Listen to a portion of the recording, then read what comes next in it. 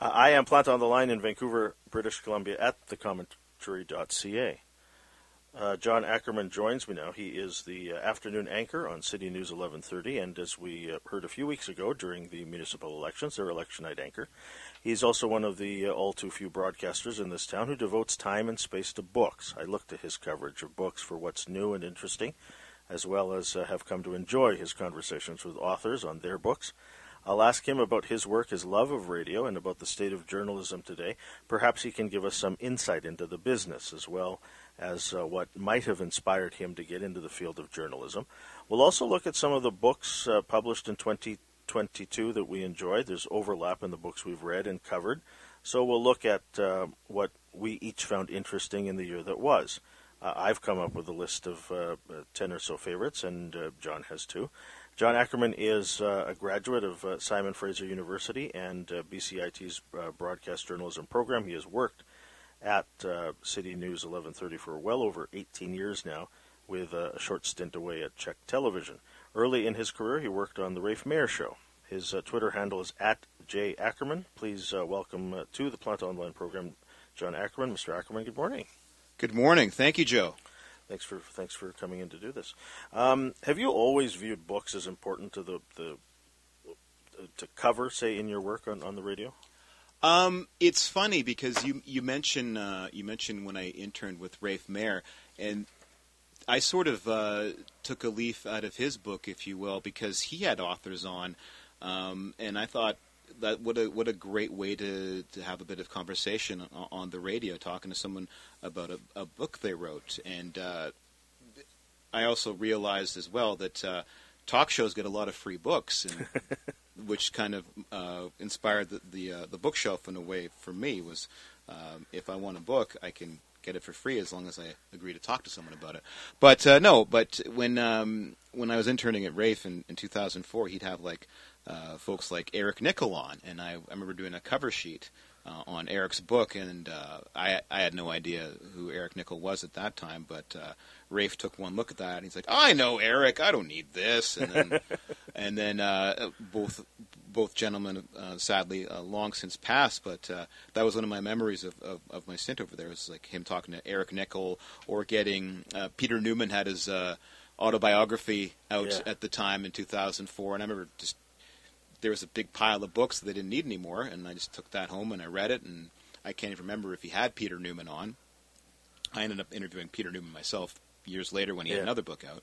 But the book reviewing sort of started there when I was an intern, and then at 11:30 I started doing book reviews. This is a way to get a weekender, because when you're a dayside.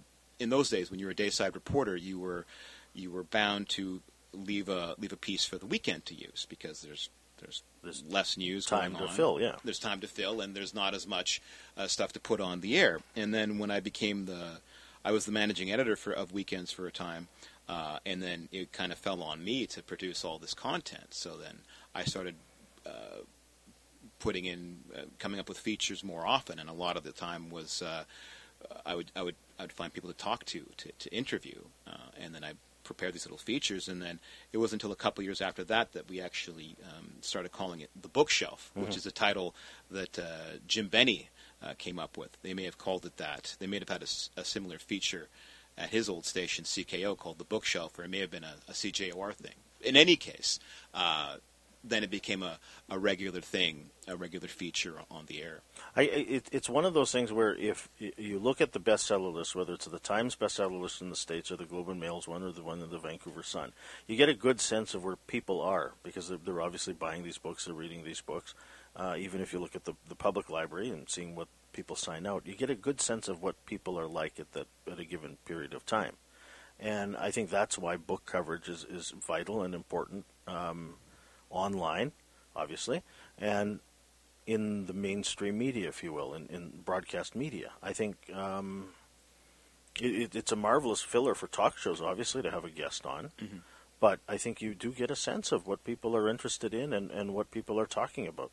My take on it, when I do the local authors especially, is that they need all the help they can get. Yeah. There's so much content out there. There's so many things to read and to listen to. So if I can do my bit just to get the word out there, even on a book that probably doesn't need my help, like a Eve Lazarus Cold Case BC, like that's going to be a bestseller, whether I talk about it or not, or an Aaron Chapman Vancouver Vice. Like, he doesn't Lawrence's book, or they don't need my help, but I like highlighting these things to our audience because I think it's important that people know about their town, their province, their community, and these folks reflect the audience back to them in the books that they do. Yeah, and then one of the books that I liked this year, and that I know you liked, is Dan Russell's book Pleasant Good Evening, which he self-published. It's a marvelous read if you're into broadcasting, especially because of the insights that he provides. That he's quite candid in the book, isn't he? He's quite candid because I think Dan is a very and I don't think he'd mind me saying this, but he can rub people the wrong way, and he certainly left behind like a wreckage of former associations and friendships along the way, some of which he regrets and talks about in the book. And I got my list in front of me here. What did I call it? I had a particularly good turn of phrase that I liked. Elbows up, not afraid to go into the corners. Look at his time as host of Canada's longest-running nightly sports show. So that's a hockey metaphor. And going in the corners, and he's a sporty guy, and he was he was a scrappy guy, both on and off the air. And he talks about his butting heads with radio management at the various stations he was at, and then sometimes his colleagues too, which is more entertaining. Yeah, he goes after a few people that I know, and I mean that's Dan's truth and Dan's story, and he's entitled to do that. And he also talks about his long love-hate thing with former Canucks general manager Brian Burke, which makes for some of the best reading in the book. And then there's an arc to Pleasant Good Evening as well, because you kind of see him getting disenchanted, I think, a little bit with the game of hockey, or the way that the game of hockey is being run. Like, he talks about loser points, like when you have an overtime loss, like the losing team still gets 1 point. Yeah. He hates loser points. Yeah. And I think even his love of the Canucks, I think in his heart, he really liked that 94 squad better than the 2011 squad. And there's a few people, I think, there's a couple people of that generation of sports broadcaster. If they're around for 94, they have a softer spot for that crew than the 2011 crew, because I think they're more of a Cinderella squad than the 2011 guys, because the 2011 team was much more accomplished. They had all those multiple President's trophies. Luongo and the Sedins, they're legitimate Hall of Famers. Yeah. Whereas the 94 Canucks squad were more of a lunch pail team. But they did have Bure, who was like a legit superstar in any man's league. But so you kind of see an arc with him, like he's kind of losing his love of it a bit, and he's kind of running out of gas a bit with the business and with hockey. And it's a fantastic read. I love it for all the inside radio stuff. I'm from Richmond. He's from Richmond. He started out at the original Sea Isle, which was 940 out in Richmond. I guess that's why they called it Sea Isle, because it was Sea Isle, Sea because Island. Sea Island. Well, or Lulu Island, or where? Yeah, they used to be out at what's now Ironwood, which I think is still where the Stingray cluster is today, which Sea Isle used to be a part of. But yeah. What's clear when I look at your list is that you're a hockey fan. Little bit. Yeah, I mean, you have the interview, for example, with Brian Trottier. Yeah. Are you like Russell, where your fandom, if you will, or your interest in hockey has changed over the years? I'm nowhere near the kind of fan that he was and is. Like, his level of knowledge. I mean, don't forget, he talks about like his original concept. Like the reason he wanted to get into radio was because he wanted to be a play-by-play guy.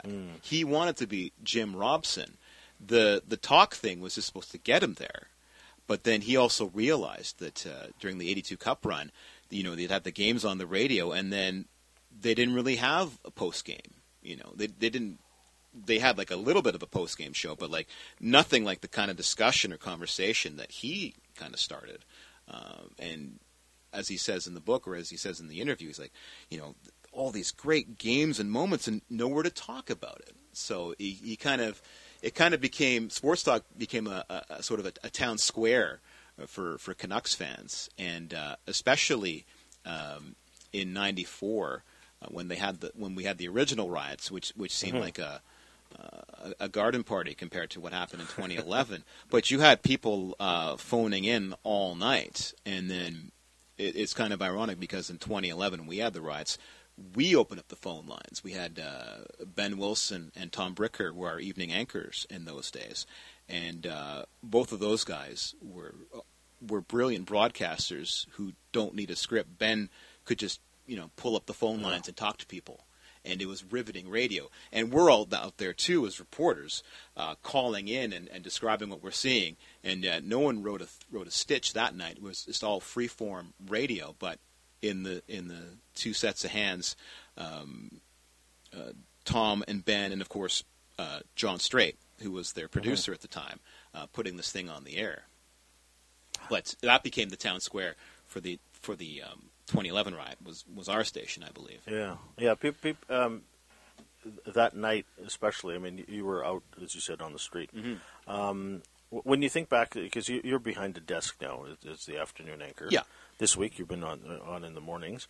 Did you miss being on hitting the pavement, say, being on the beat? Yes and no. I've always wanted to be a presenter. I like working up stories like in the newsroom, but I do respect beat reporting. I think it's becoming increasingly a lost art. There's not as much of it going on anymore, especially with the way communications and government and the sort of gatekeeping that happens with information now. But I do respect it. But my thing is I always wanted to present the news, to anchor the news. And I think I had to be a beat reporter to get credibility to do that, because being a reporter makes you a better anchor. Being someone who gets stories and talks to people and asks questions and just getting your reps in, getting those I hate to say the cliche of the 10,000 hours, but you gotta put your time in before you go into the booth. I think. Well, you're one of those people that I listen to that I actually think knows what the hell they're talking about. But looking back at the last few years, I mean, we've lived through the Trump presidency, various elections on various levels. The Queen dies. We've had COVID all throughout this. Being an anchor, being in the newsroom, must have been, over the last 3-4 years, more than that, 4 or 5 years, must have been tough or exciting, to say the least. It's all those things. It's tough. It's exciting. It's draining. The COVID stuff was really, to use an overused word, just unprecedented, because we'd never, as a business, I don't think, seen something like that before, and we didn't even know how to react to it. And even the way we covered things like the release of the COVID numbers evolved over time. I know in the beginning, everyone used to just breathlessly report how many infections and deaths and things there were. And then after a while, it evolved where we would try to, let's give some context to this. What does this mean? And then as the pandemic went on, the way that the media sort of cast Dr. Henry as the pandemic went on changed and evolved as well, where now you do have some very good reporting by various people around town questioning the numbers or why or how decisions are made, whether to mask in schools or not, whether aerosols travel or how aerosols travel, like the science of it, and then you realize that a lot of the calculations are based on science, but they're based on politics too. The last 3 years, I would probably, you mentioned the COVID numbers every day at 3 o'clock. Mm-hmm. I would assume that the wheel, if you will, for your job, where the traffic is always at, the ones. Yeah. That got thrown out a lot because you were carrying press conferences or there was stuff, not just about COVID, but other things were breaking it. Yeah, we would break the wheel. I mean, we would do our best to maintain those service elements, though, because people do depend on us for that. Sports at a certain time. Sports at 15 and 45, business at 26, the market minute in 13 and 43. Well, I mean, I know the clock in my sleep, but I think the thing about the wheel is that there's a certain listener is conditioned to having to expect certain things at a certain time, and but we're also not afraid to break the wheel. For instance, when a few weeks ago when we had the Queen die, our Peter Wagner was basically on the air by himself and just talking. Yeah. Just talking about what he's seeing coming in through the TVs, riffing on the wire stuff that was coming in, and then I just sort of walked in and started co-hosting with them, and we were just talking about what the Queen meant, what the institution of the monarchy means and has meant to the country. And because Peter has an interesting perspective, he's both Canadian and American, but he can kind of look at Canada through with an outsider's perspective because he lives in America. So as many times as we got him to explain America to our audience. In that moment, he was very curious about what that all means to us. And so when you look back at these last 4 years, I mean, I rattled off a list a moment ago of different stories. I mean, this is career-defining for a lot of you people in journalism. I mean, for the people who are covering it intimately, yeah, I think as a presenter, it's all news and it's all happening all the time. I don't know if one thing sticks out over another. I think COVID certainly is the defining story of this particular era. Just like when we had 9/11 and the war on terror, and how that sort of changed things, like airport security, air travel, everything sort of evolved from there. And then after that, the 2008 economic crash changed a lot about radio, and then it also was something that factored into the news a lot as well.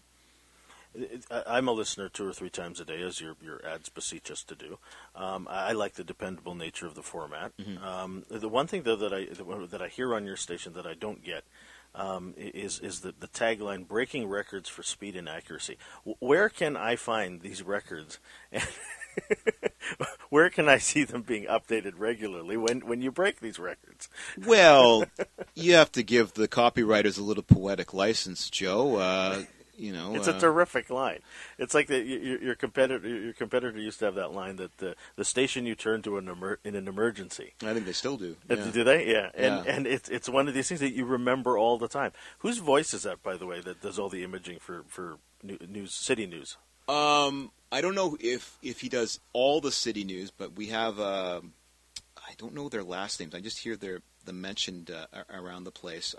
Right now, it's a gentleman named Victor, and the female voice, I think her name is Jules, and they're sent stuff, and they sort of play off each other, or someone in our building decides who sounds better reading what, and then it gets mixed up that way. When I started at the station, our imaging voice was a guy named Mitch Craig, who has this very smoky, big, deep kind of voice. We used to call him.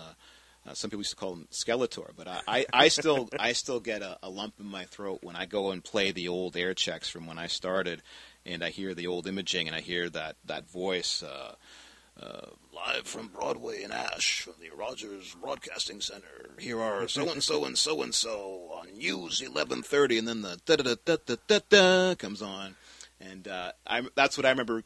Driving in, listening to the station as an intern. So those are the kind of memories I have. But I think I think our imaging is great now too. Yeah, some of those jingles, especially when it's sort of the beds underneath whenever you're reading something, and if something does break, I know that chime, and I know that I have to turn up the radio and sit up straight and see what's going on. I mean, there's a science to all of that stuff, I'm sure, and then you probably on some subconscious subatomic level, to turn up your radio when you hear us hit that breaking news sounder or that this just in stinger, which used to sound like someone playing the xylophone really fast. That ding, ding, ding, ding, ding, ding, ding, ding. And I think, and that probably, we were talking about this off air, that probably goes back to 1010 Wins, because they basically invented what we do to this day, and that ding, ding, ding, ding, ding sound makes you sit up and take notice. They have that playing throughout whenever the guy reads the news. Yeah, I think that's part of their opening stinger package. Yeah. But why? Do you hear all the things that we're hearing on the radio when you're reading? Say. Yeah. Well, I mean, the way we do it on at 11:30 is that we operate ourselves. Not every station does that, but I'm in a booth. There's 2 workstations.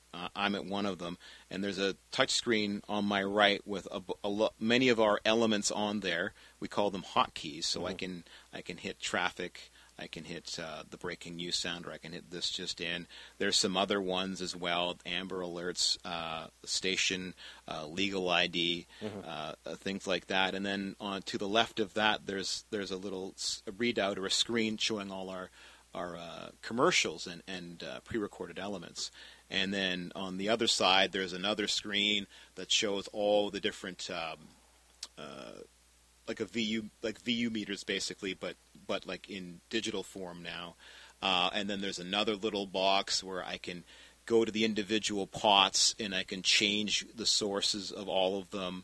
And we're quite good at operating ourselves. So we're not only presenting the news, we're responsible for bringing it off on a technical level as well. And then, of course, you have the board in front of you, so I can pot up traffic, I can pot up the sports guy, I can pot up individual reporters if they're going live, I can even pot up the producer's desk if they're going live on a story. So it really is a control room, as you say. Yeah. Is it because for me as a listener, it's riveting when something breaks, and you have to go to a reporter. You have to go to Lisa in Victoria or Cormac McSweeney in Ottawa. Yeah. When you're on the air and you have to talk to these people, I mean, do you feel ramped up as well? Do you feel the excitement that we do as a listener? Yeah. I don't think I'm allowed to say no. I think what you're talking about, though, is on election night, where after about the first hour, all the scripted prep goes out the window because you're reacting to what's happening on the night, or you're seeing storylines emerge, like when we saw that when we saw Ken Sim and ABC, that sort of emerging through the night as the numbers were coming in, or in Surrey with Brenda Locke and what was happening with her and the not so very good night that Doug McCallum ended up having. That is legitimately exciting, and I live for election night coverage and watching those things unfold, and because then it's really up to you and how on your feet you are and how you have your wits about you, reacting and just going with the flow, and also how well you can do with unscripted radio. And I mean, you could prepare for weeks for various eventualities. Yeah. And the minute that these numbers come in, whatever you were thinking, it's you do have to think on your feet and wonder what the narrative is, right? Well, yeah. And then you with that you sort of tap into your knowledge of what's gone on before, and then I fall back to the prep I do. I don't do like what ifs so much. I just go and I try to read as much as I can. I take little I take like a 8.5 by 11 sheet of paper and I fold it into like 4 or 6 or 8 squares, and then I subdivide it by topics, by issues, by candidates. So I had like a big sheet for Vancouver and another one for Surrey, and then I had another sheet just laying out the main races in the other Metro Vancouver municipalities. And then it's not that I'm sitting there reading these things on the night.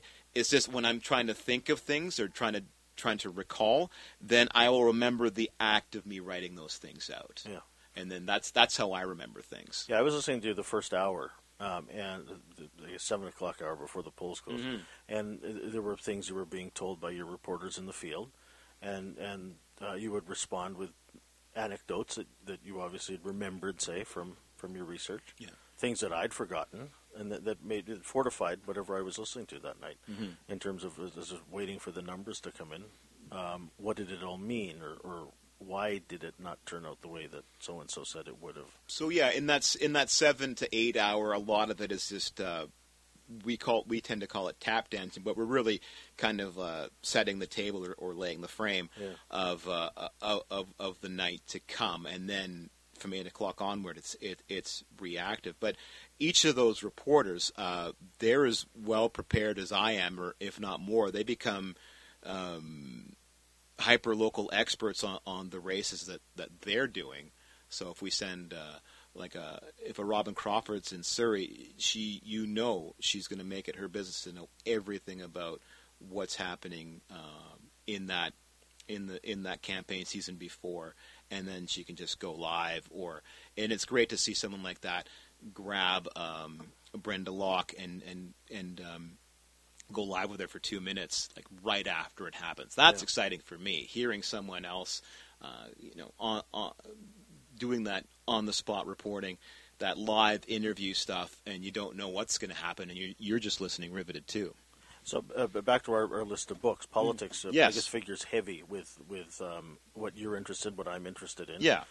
What are some of the political books that you found interesting this year? I found Using Power Well, Bob Williams, yeah. and The Making of Modern British Columbia. Or just it's The Making of British Columbia is the title. I keep throwing modern in there because I don't know if I can credit Bob Williams for everything that's happened in British Columbia, but certainly there's a lot of things that he can take credit for that's happened since he's been in politics, certainly since the 60s, yeah. I didn't know he started out in the city of Vancouver, and then he was the East Side guy, the East Van guy, because up until that time, East Van didn't even really have a lot of representation in the city. You know what his slogan was that first election? What was that? A better city. Yes. And then, and so I said, well, that's where Ken Sim got it from then, right? There you go. Ken Sim, if nothing else, is a student of history, I guess. Speaking of modern British Columbia, because the one book that I put on my top 10 as a favorite of the year was Jean Barman's book, British Columbia and the Balance. Mm-hmm. And she wrote The West Beyond the West, which I think is one of the best books about BC history. And so this is BC just before 1871. Yeah. So before modern British Columbia, if you will. Yes. And her gift at writing, obviously, is borne out in that book. But her ability to make history interesting, if not exciting, because some of those parts of that book were very exciting. I thought that was one of the best books I read this year. I think that is an art too. I know that academic historians kind of sniff at that that kind of style of writing. Like, the most famous example of getting sniffed at, I guess, is Pierre Burton and his stuff on the Railway series. I know that academic historians don't like it, but as like narrative history or just as something good to read, that's fantastic. Yeah. Were you always interested in politics? Yeah. Oh, yeah. Current affairs always as a kid, and that's kind of what got me into news because it was something that was important, and as a kid who wanted to be heard in the house, I learned very fast that I should get to know the things that are important in the news. Or it's almost kind of like when you're a kid and you're trying on your dad's clothing. It kind of started like that. But also news was very important in our house.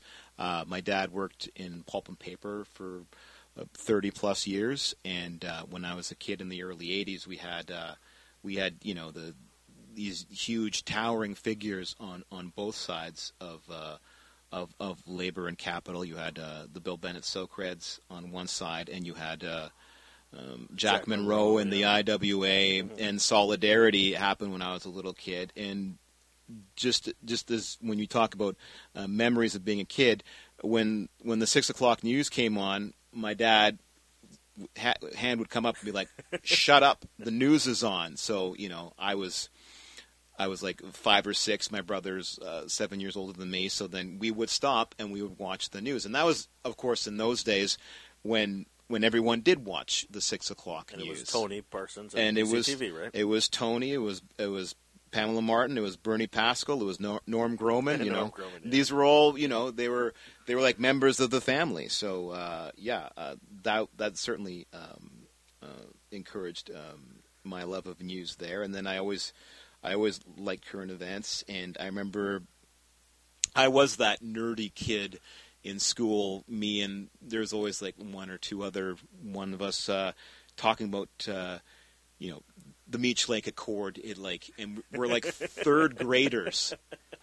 Yeah, and I have vivid memories of the 1988 federal election and that free trade debate where you have Mulrooney and John Turner behind the lecterns, and Turner's like his eyes are like piercing blue. He's like an avenging angel in that debate. There's a great book came out a few years ago called Fights of Our Lives. And John Duffy. Yeah. John Duffy, and he that was one of his elections, one of our fights of our lives, Yeah. and I have vivid memories of that. Vivid memories of the '91 BC election, where you have that great debate moment where Gordon Wilson kind of cuts through the mix of Mike Harcourt and Rita Johnston, saying, "And this is why nothing gets done in British Columbia." And as a 13-year-old who had been following the news already, I thought that was fantastic. I think one of my earliest memories of news was when Bill Bennett announced he was stepping down. 1986. Yeah. So and I remember that seeing the coverage of that Bill Vander Zalm victory when they had the convention up in Whistler, which our mutual acquaintance George Orr covered. Yeah. And I remember this because when I was at BCIT many years later, he had a banker's box just in the hall there with his name on it, and there's like just all this like SoCred 86 Expo election ephemera poking out, and I'm like, what is this? This is fantastic. You know why I'm laughing is because I have that now. Oh, you have his? He gave me that box. Oh, he gave it to you. Of press releases and pamphlets and buttons, obviously. So I have memories of this banker's box from 2003, 2004. So I'm happy to hear that it's found a good home. It's safe in the other room. It's safe. It's safe here at Planta World Headquarters. Yeah. Yes. You mentioned John Turner. One of my favorite books of the year was Steve Pakin's biography of John Turner. He talks about what that was like in '88, what that was like in '84 when Mulrooney had the better of him in that debate. Yeah.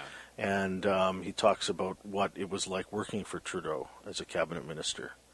Pakin, I think, is one of our best interviewers in this country, and I think what makes that book good is that, because this can work both ways, he liked Turner personally. Mm-hmm. That may not make for a good book sometimes, but I think he overcomes that in this one, and it makes for riveting reading. I'm a little envious of you because I didn't get to read that one. I think we talked about this a while ago, chatting online, that I still have a copy. I think I got it for $1 from some library used book sale. Greg Weston's great Reign of Error, and just reading that, because he was a Globe and Mail guy, and so they say that the news is the first draft of history. So he covered Turner, and that book probably came out around '88 or so. And just reading that book took me right back to being a little kid and watching that coverage. Funny story, now that you make me remember it, I have a vivid memory of touring the Ledge with my parents, and I don't know if I imagined this or if this really happened, but I could swear, and I have this memory, that John Turner was walking around the legislature buildings in Victoria. He had a little manila file folder, and I said to my mom, "Hey, look, it's Tom Siddon." Tom Siddon was the member of Parliament for Richmond at the time, and probably the fisheries minister at that time. And I still remember the look on Turner's face. He had like this little smile. He may have even winked. Didn't say anything and walked away. For those who don't know or don't remember John Turner or Tom Siddon, both of them were tall, older Caucasian gentlemen with white hair, lots right? of white hair. Yeah. So to a 6 or 7 or 8-year-old, you could be forgiven for confusing the two. Two white-haired gentlemen wearing blazers, no tie. Yeah. Hey, Mom, look, it's Tom Siddon. So there you go. You just maybe pull that out of the old memory banks. We're going to talk about Rafe Mayer in a moment, but I think he and Rafe sued each other, or Siddon sued Rafe over something. Probably to do with fisheries, I imagine? Probably, yeah. Yeah, I wouldn't doubt it. The other thing that's clear, as I've been talking to you these past few minutes, is that you have this reverence, this fondness for radio. Mm-hmm. My contention has always been that the people that are good on the radio are the people that take the time to know the history of radio. I think of Drex, for example, who's not even from here, who has taken the time to get to know who was on the station before him and how the station came about. Was that important for you early on, say when you're starting your career in journalism, to know where you were working and the market itself, say?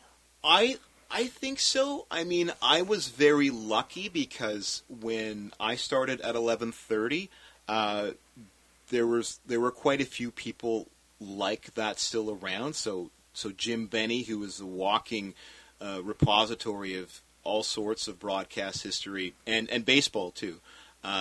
Richard Detman, who also had a long and distinguished career in the business, and they could kind of, I'd like to think they could kind of see in me a bit of a kindred spirit of someone who respected radio, but also loved the lore of radio, and both of them, just through their many years in the business, had that knowledge and that institutional memory. But they too, they loved radio and they loved the lore of radio. So I kind of had that in common with them. But even before that, like we talk about Dan Russell. I grew up listening to Dan Russell on CFMI, and I listened to radio, and I don't think at that time I had any inclination of wanting to be in radio. I just loved listening to it or consuming it, and then the broadcasting thing was always in the back of my mind. And then around 25 or so, when a couple of other things career-wise didn't work out for me, I decided, well, I better I'm almost 25 now. I better get my stuff together here. I'm not getting any younger. This is almost 20 years ago now. Let's try the journalism thing. Let's try the broadcasting thing and see what happens. Yeah, that's a funny thing because I always assumed that was the goal for you as a kid, even. It wasn't a direct goal, I don't think. I just knew that I liked current affairs. I liked history. I didn't know if that'd be enough to base a career on. Yeah. I know. I mean, when I was a kid, I thought I would end up being like an English major or an English teacher, and I actually directed myself towards that goal for a bit. And then in first or second year university, I decided, if I have to read another novel and try to tell people what it means, I remember reading Wuthering Heights and going to class, and then the instructor's explaining all this symbolism that I clearly missed about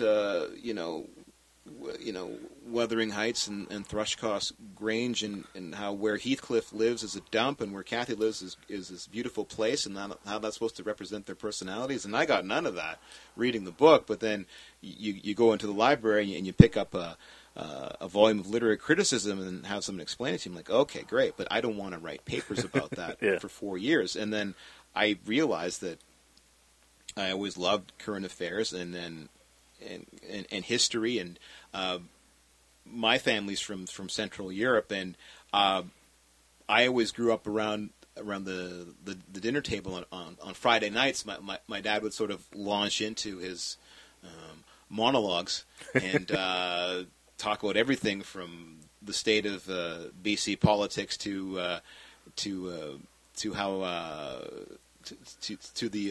to the economy in Hungary and why he had to leave in 1967, and the merits and the pitfalls of Kadar communism and all that. So I grew up around that, I think, and I think that sort of informed my future life choices, I guess. You just reminded me, because I was thinking, you've worked in all the day parts at that station. Mm-hmm. One of the memories I have of you listening to you was on the weekend. Mm-hmm. And you got to work with Andy Walsh, the late Andy Walsh. I did, yes. What was that like? I mean, because he's obviously, how old was he when he died? Was he 85, 90? He was 90. 90. He retired. He was 85, and he retired 5 years ago. This past February. Yeah. So you worked with him. You were obviously of different ages. Obviously, there's a disparity there in the ages. What was that? What was he like to work with? Oh, he was like this grandfatherly figure in the newsroom. No one, and I mean no one, had a cross word about him. And ours is a business where, because we're in news, we're all natural gossips. And the politics of the newsroom can sometimes manifest itself in a way that we gossip about each other. But I think someone like Andy is above the fray, or was above the fray, because he was just such a respected person, and and this is a phrase that got thrown around a lot when he passed away a few weeks ago, but he really was a gentleman of broadcasting, and he's a family man. He's very, very big about his children and his grandchildren, and he was a member of his church, and he just quietly did what he did. And of course, he had that incredible voice. I remember something Joe Leary wrote about Andy in the Province when he had his air traffic column. Mm-hmm. He said something like, "Well, when you listen to Andy, the words lie in state," and that's a great phrase, because this is delivery. I used to joke in the newsroom, because sometimes we used to read traffic tags in the morning. I wanted to suggest to the sales department, I'm like, you guys should probably charge a little more for that when Andy reads them, because he had such an incredible voice. And just as an aside, I worked in Victoria at Czech Television, and one of Andy's kids, Michael Wallachin, ran the commercial production department at Czech for many years. And what he used to do is he would get Andy to voice up certain things, and then email them over, or FTP them over. So there'd be some, I don't know if they're on YouTube, but they're around somewhere, Dodd's furniture ads with Andy's unmistakable read on them. You see Gordy Dodd doing something silly, and then Andy comes on, "Not the same old song and dance at Dodd's Furniture." And that's my Andy impression. But yeah, and just a wonderful, really warm-hearted man. I can't say enough about him, and he really comes from a time.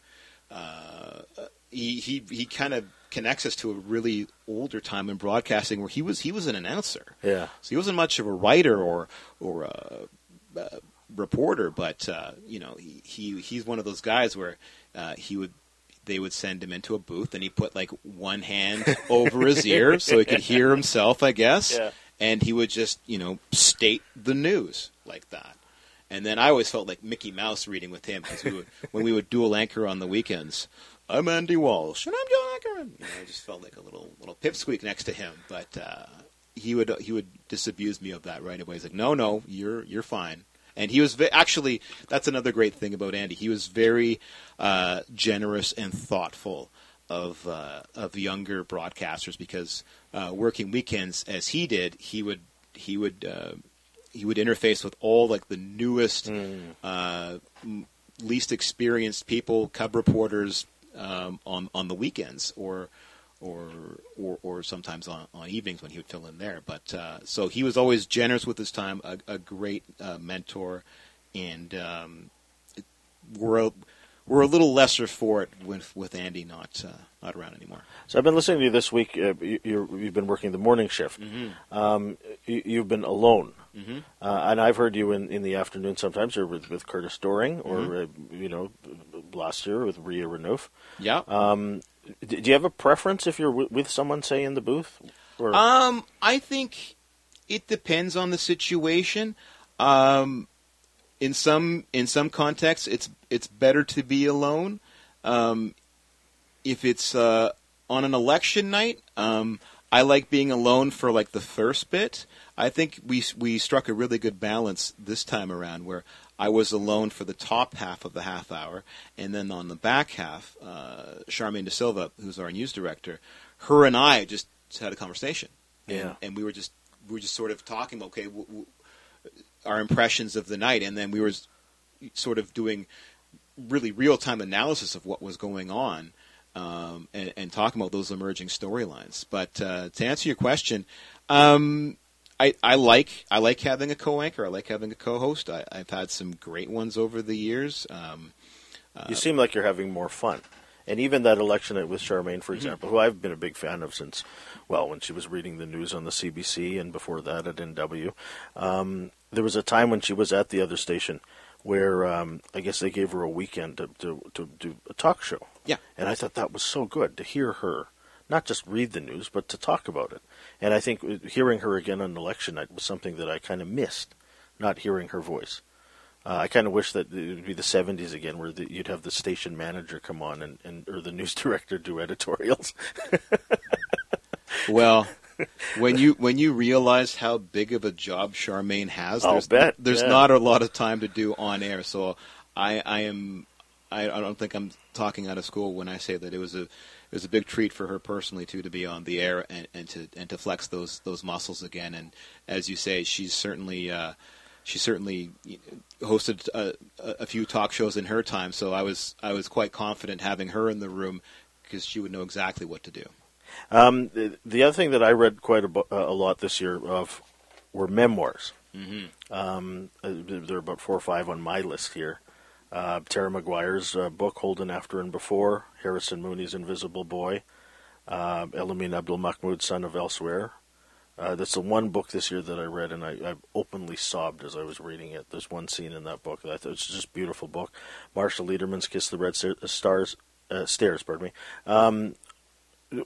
Are memoirs something that you like reading too? I like that you picked up on that, because one of my favorite genres of nonfiction, if you have genres of nonfiction, is the memoir. I love,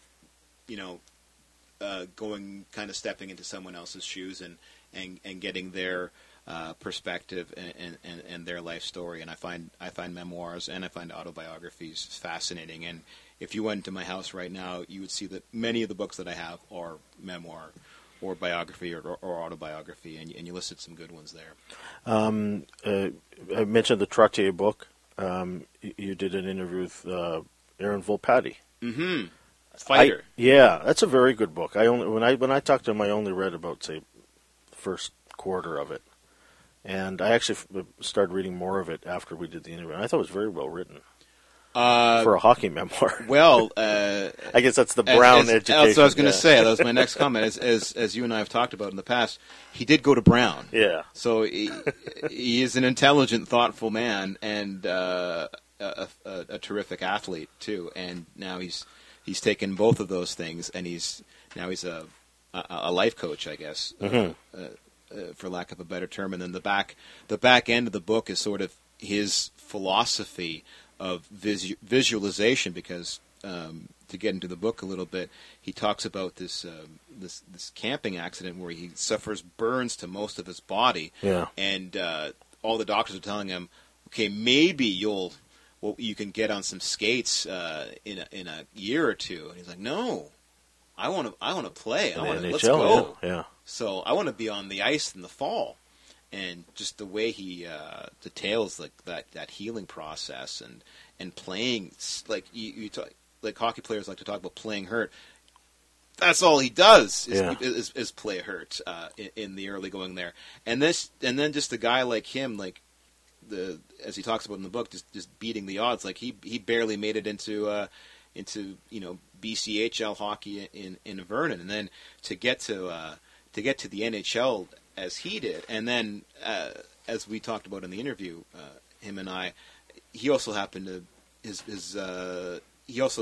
be a part of that Canuck squad that would go to 2011. So not too shabby for your first year of hockey. Indeed. Did I leave any books that you want to talk about? I don't have the list in front of me, but people can go to the City News 1130 website and see it there. And they sure can. We talked about Pleasant Good Evening. Let me just see here.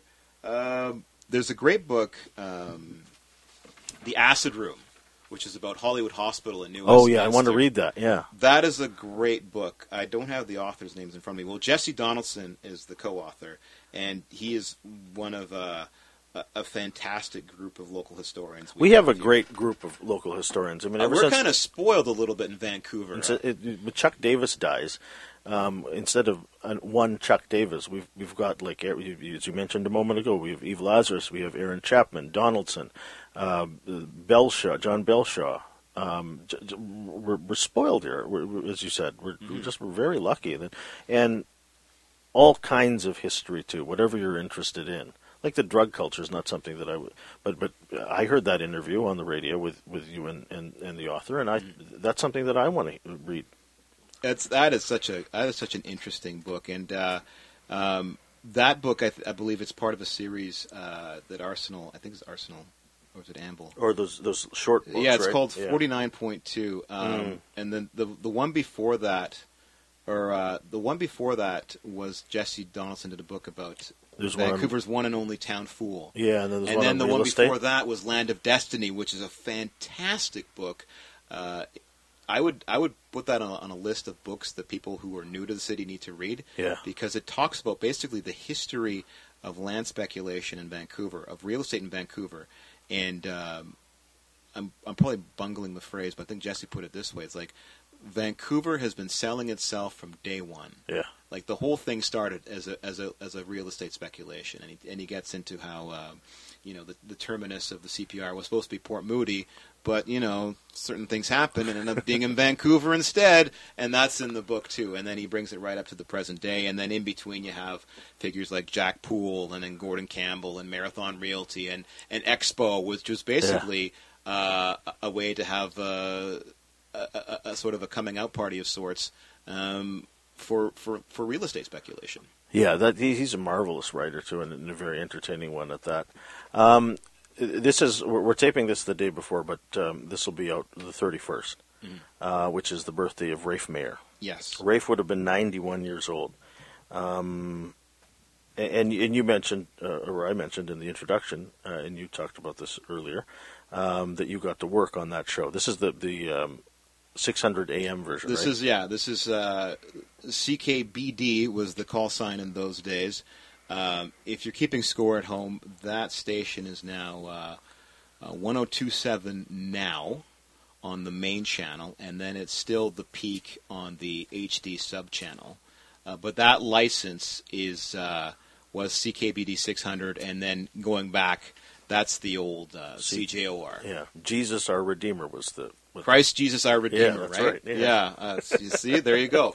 Now I'm going to look up all these call names and commit them to memory. But they were CKBD, and just as an aside, before they were CKBD, and after they were CJOR, from 1988 to 1994, they were CHRX, which is a fantastic classic rock station that I listened to as a kid. Like my mom would always have the radio on, and driving to church, the flip happened in about '88 or so, and I remember listening to CHRX as a kid and hearing all these great classic rock songs, and they were doing that classic rock format before CFMI, which was still competing with CFOX in those days as a straight up rock station, and then that was back when.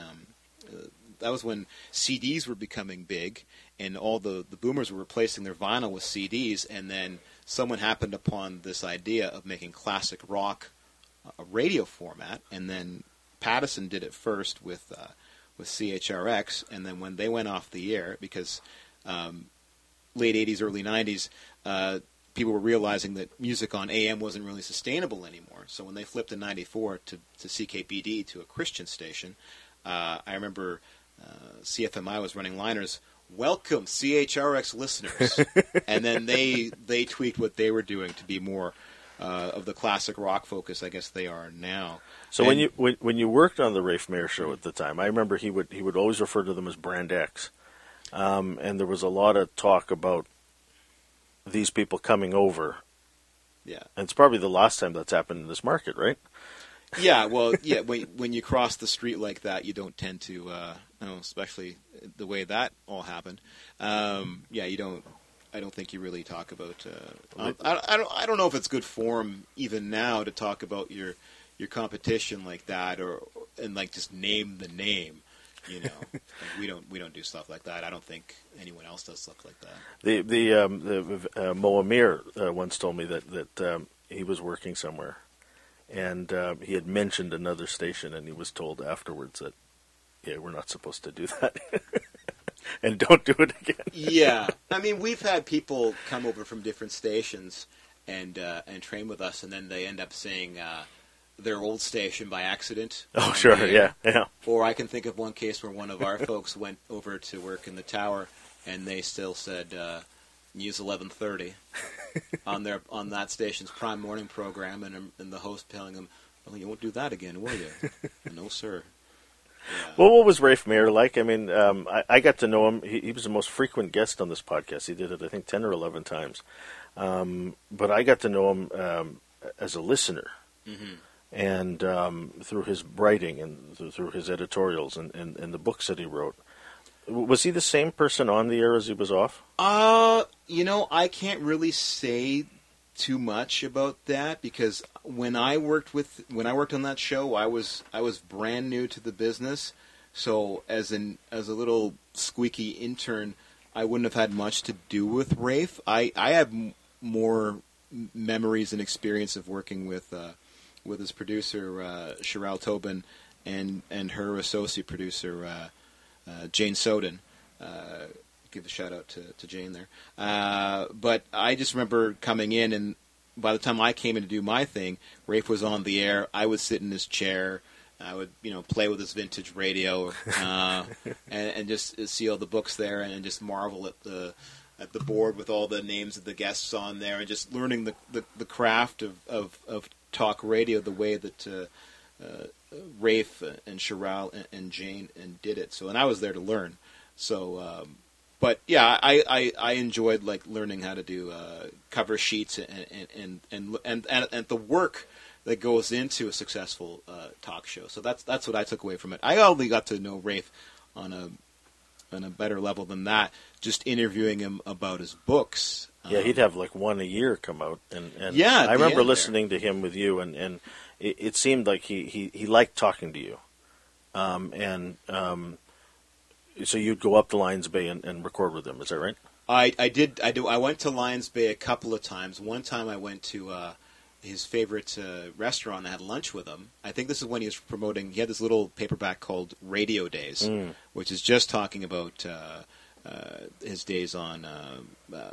Well, I mean, I noticed that in all of his memoirs, he kind of does the backstory and tells little radio stories. But that book was strictly about radio, and he talks about starting out at OR and then going through NW.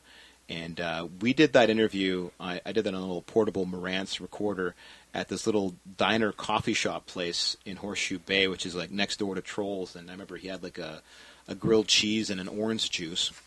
And then another time, we went to a cafe just around the corner from his place in Lions Bay, and I think he had a muffin or something. We just did the chat out there, and that was for when he did a book called I Remember Horse Buns, yeah, which is about old Vancouver. And I go, what are horse buns? And horse buns are basically the little horse droppings. Horse droppings, right? And you used to step in them in those days. So it was.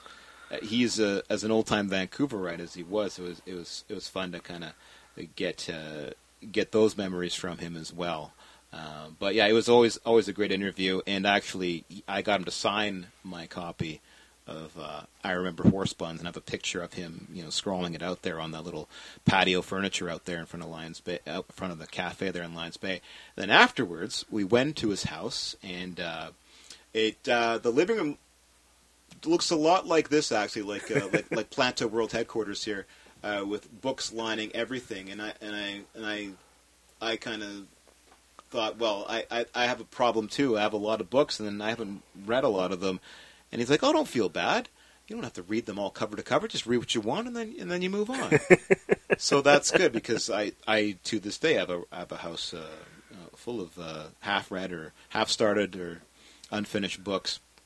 He was such a unique figure, and to be in his orbit briefly as I was, you just never forget that stuff. And as a listener, it's hard to believe, because you listen to this guy for years. This is the guy who defeated the Charlottetown Accord. You ask him, he'll tell you. He'll tell you. He would tell you. And to, just to talk to him about, he had one book where he talked about his journey spiritually and with religion. Well, he did a series, I think, on the TV with was Craig McCullough. Yeah, was it Now TV? Yeah. And spiritual journey. And I asked him about what happens when you die.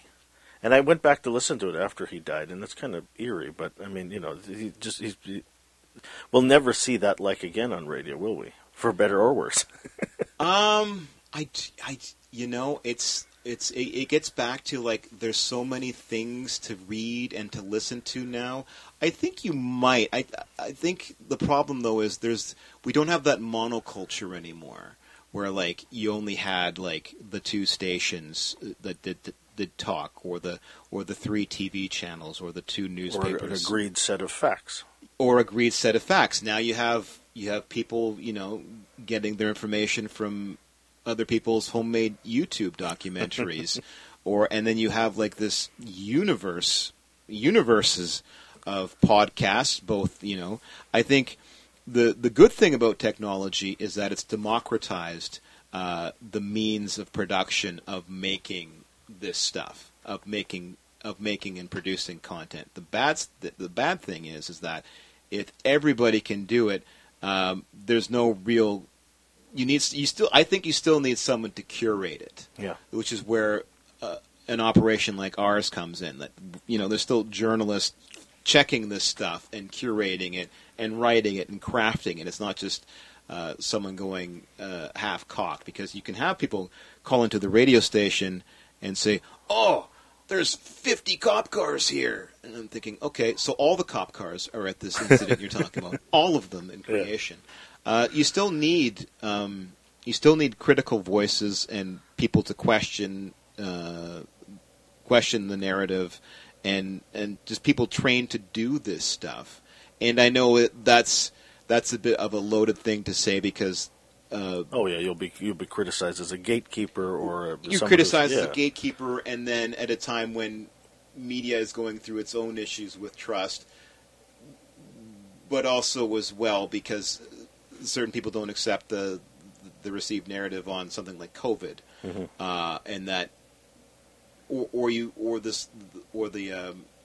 storyline about how the media is paid off because the Liberal government bailed out the print sector or something like that. So then we're all in his employ, apparently, which I haven't seen the check yet, and no one. There's no central office telling me what to cover and how to cover it.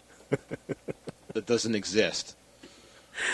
John, it's been fun talking to you. This has just whizzed by. It's been fun to meet you finally, and I so appreciate you coming in to do this. Appreciate this. Thanks for the forum. Thanks for what you do.